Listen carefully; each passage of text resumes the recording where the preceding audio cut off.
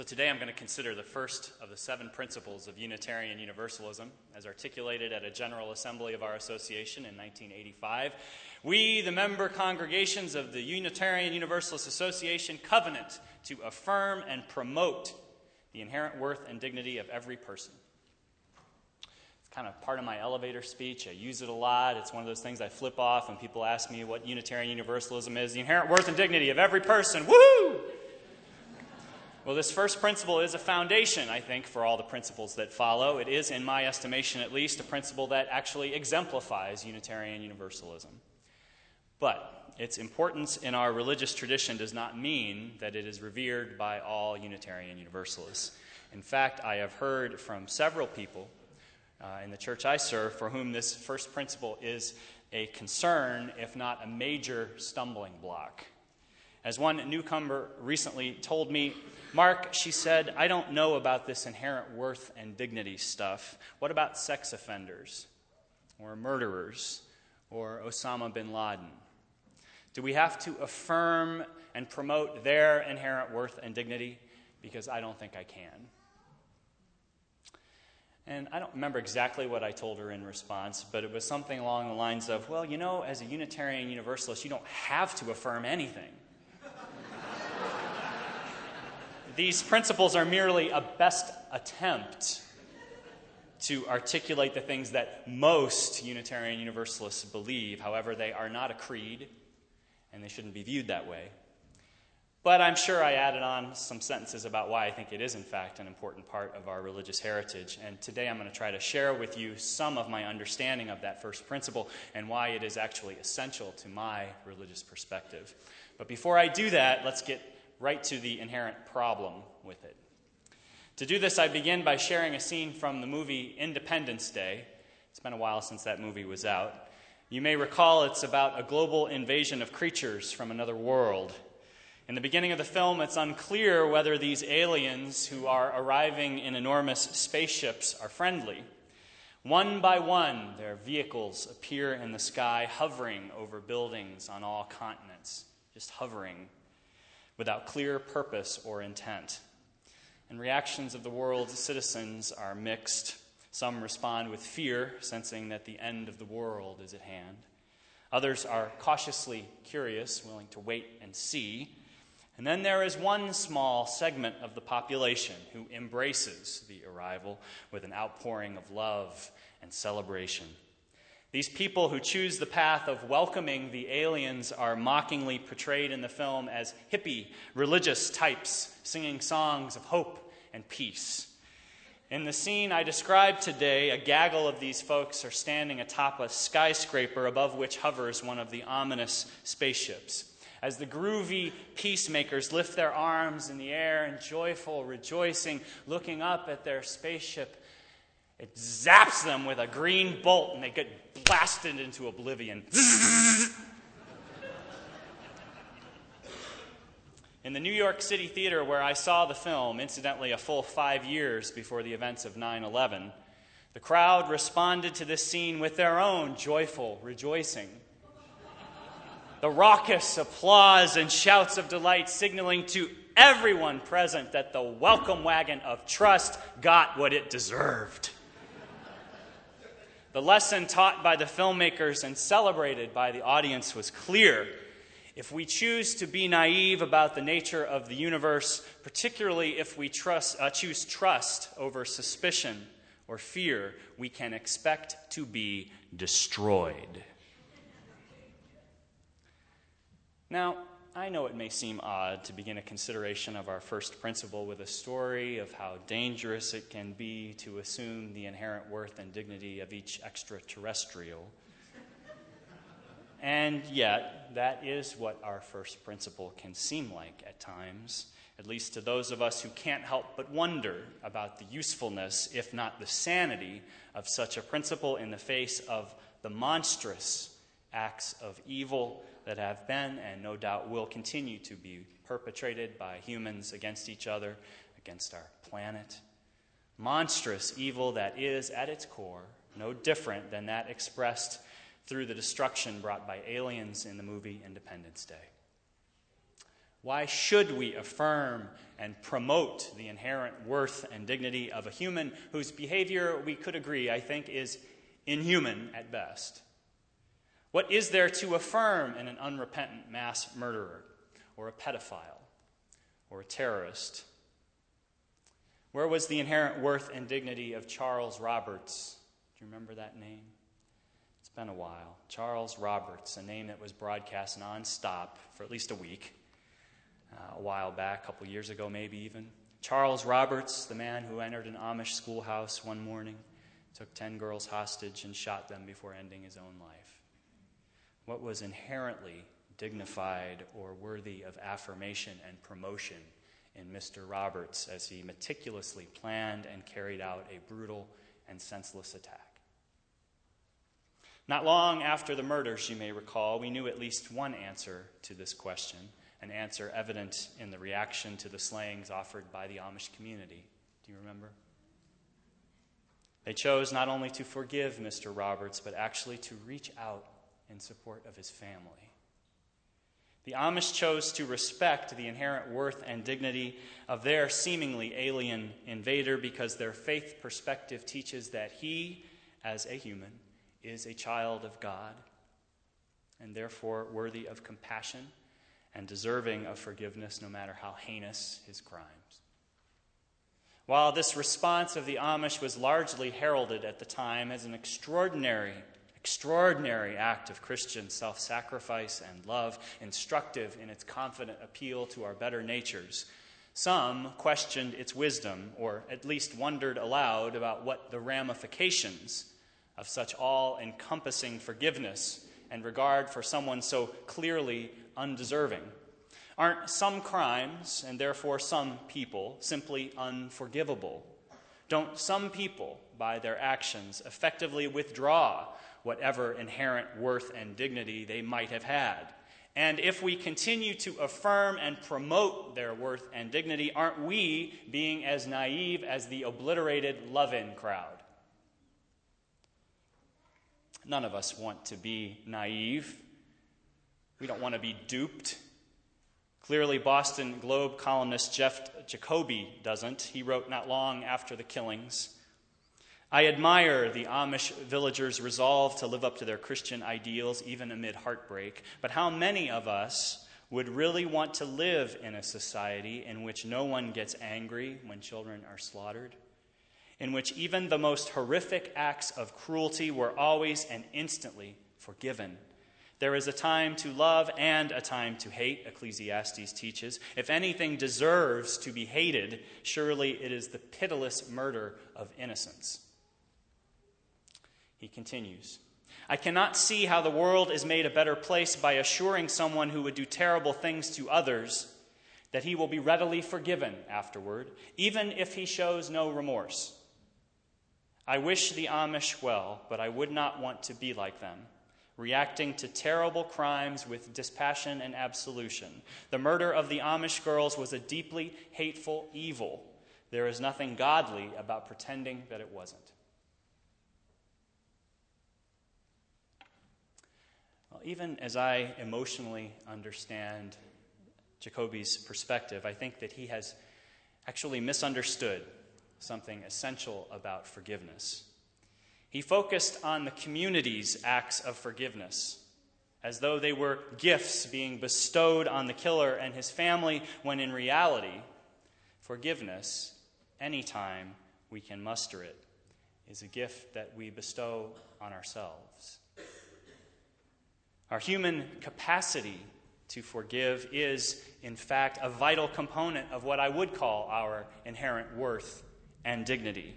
That anyone else benefits when we forgive is secondary, I think, to the benefit that we receive whenever we can bring ourselves to let go of those things that have been done to us and see ourselves as a bigger whole of humanity of which we are all merely a part.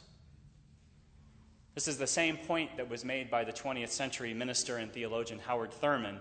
He suggested that when we begin with the premise that all life is one, that there is no ultimate detachment of any part of life from the whole, then we can no longer say, look what he or she or they are doing, but rather they, as a part of us, have done this to us.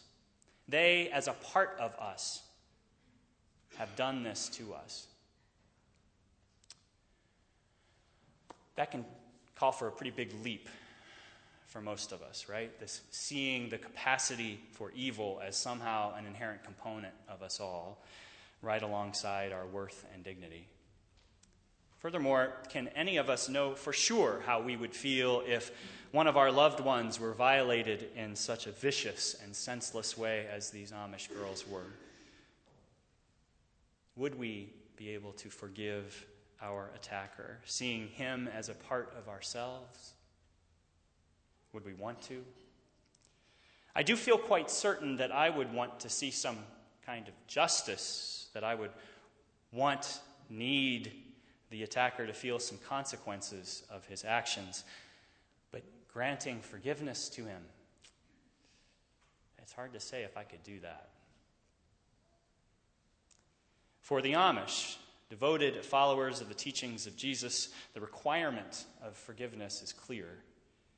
Now, Unitarian Universalists, on the other hand, are not bound by Christian edicts, nor, it seems, are many Christians.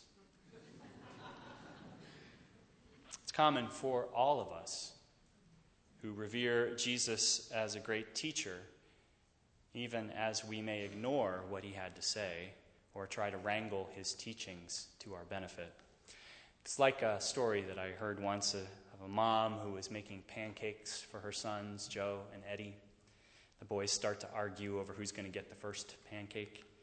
Mom, seeing an opportunity for a lesson in generosity, says to her older son, Joe, "You know, if Jesus were sitting here, he would say, 'Let my brother have the first pancake. I can wait.'" Joe then turns to his younger brother and says, "Okay, Eddie, you be Jesus."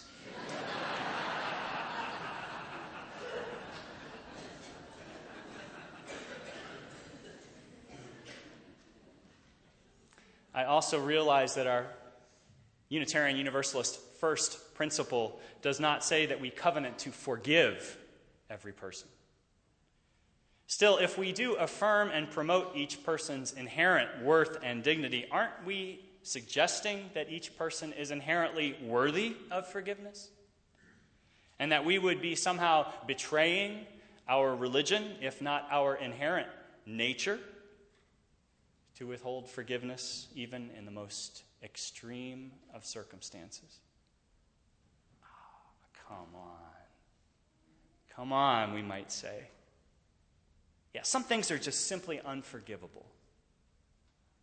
And again, we come back to the inherent problem with inherent worth and dignity. Does everyone indeed have it?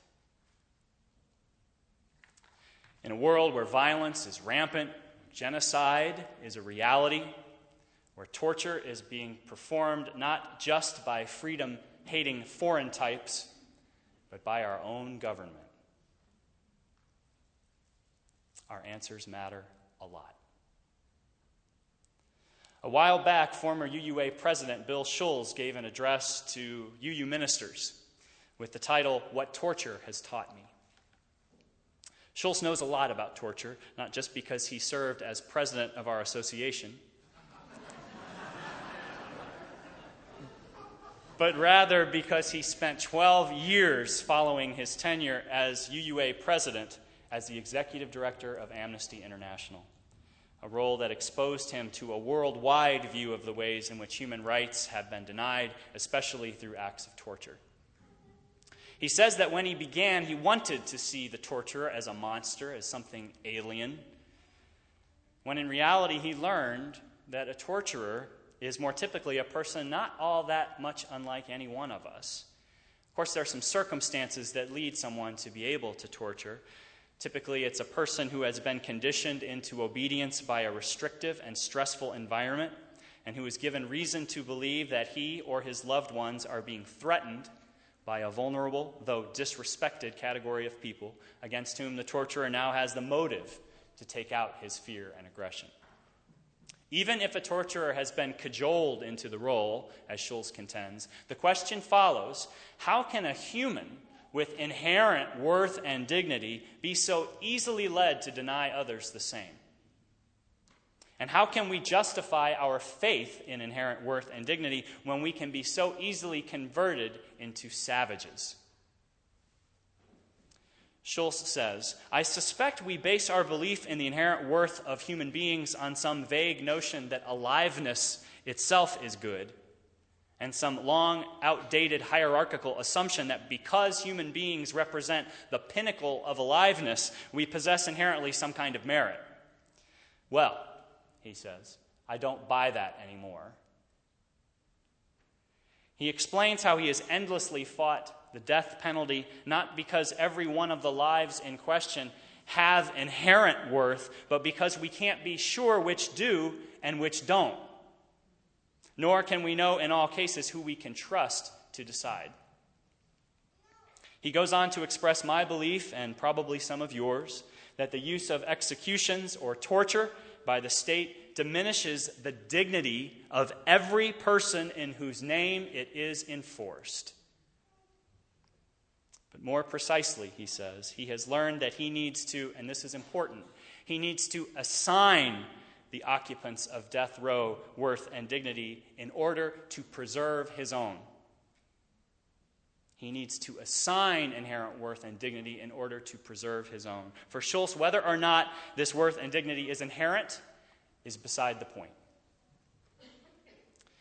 I appreciate the way he has reframed the principle of inherent worth and dignity for himself to read that he affirms and promotes the assignment of worth and dignity to every person, not on the basis of divinity or natural law, but by pragmatic consensus that must involve everyone in the global community, or else our judgments, he says, would be only fit for a desert island upon which we ourselves are the only occupants. Our capacity and freedom to reach consensus with others to determine what is appropriate behavior is, in fact, for me, a foundational component of our inherent worth and dignity, at least as I conceive it. To me, affirming inherent worth and dignity does not excuse inhumane behavior. Rather, it challenges us to respond appropriately, acknowledging that there are consequences to our actions and our reactions, just as there are consequences whenever we demonize any part of humanity without considering how interconnected and interdependent we truly are. Affirming inherent worth and dignity, therefore, is not, in fact, a theological endpoint, but rather a starting place. A starting place in our understandings of who we are and who our sisters and brothers are. It accepts that we are all much closer to evil than we may want to acknowledge, and that if we deny human rights to any person or group, we are, in effect, diminishing ourselves.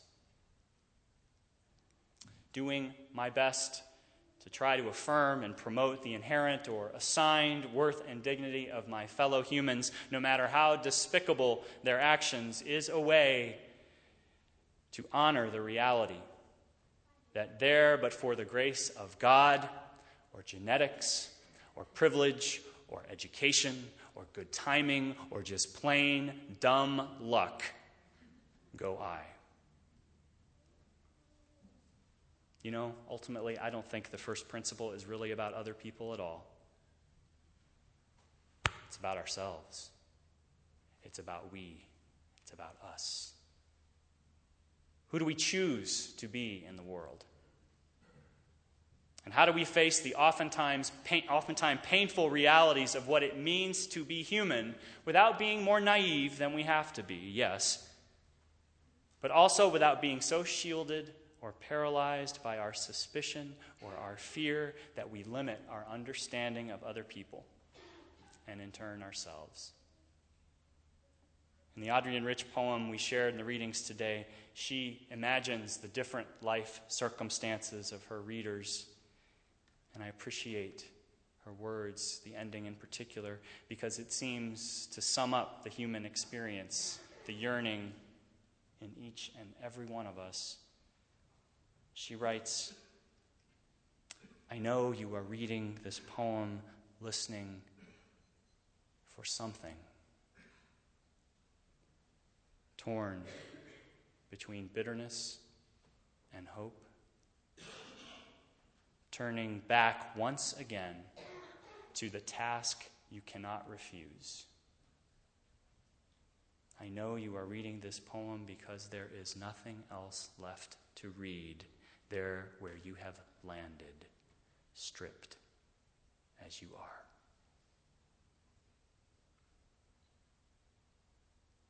I hear in her words the kind of humility, acknowledgement, understanding that is required if we are to live up to the inherent worth and dignity with which I believe each of us entered this world, and the freedom to choose who we will be that goes with it. The freedom to choose who we will be as individuals, yes, but also the freedom to choose who we will be as religious communities, as a nation, as a global community of imperfect, unpredictable, and yes, sometimes evil humans. Humans with the capacity to do awful things. But also great things. To forgive. To express compassion. To love. To endure despite all the reasons not to. And to work toward a better world where evil stands less of a chance and where human worth and dignity is not just a quaint religious notion, but a way of life for us all. May it be so.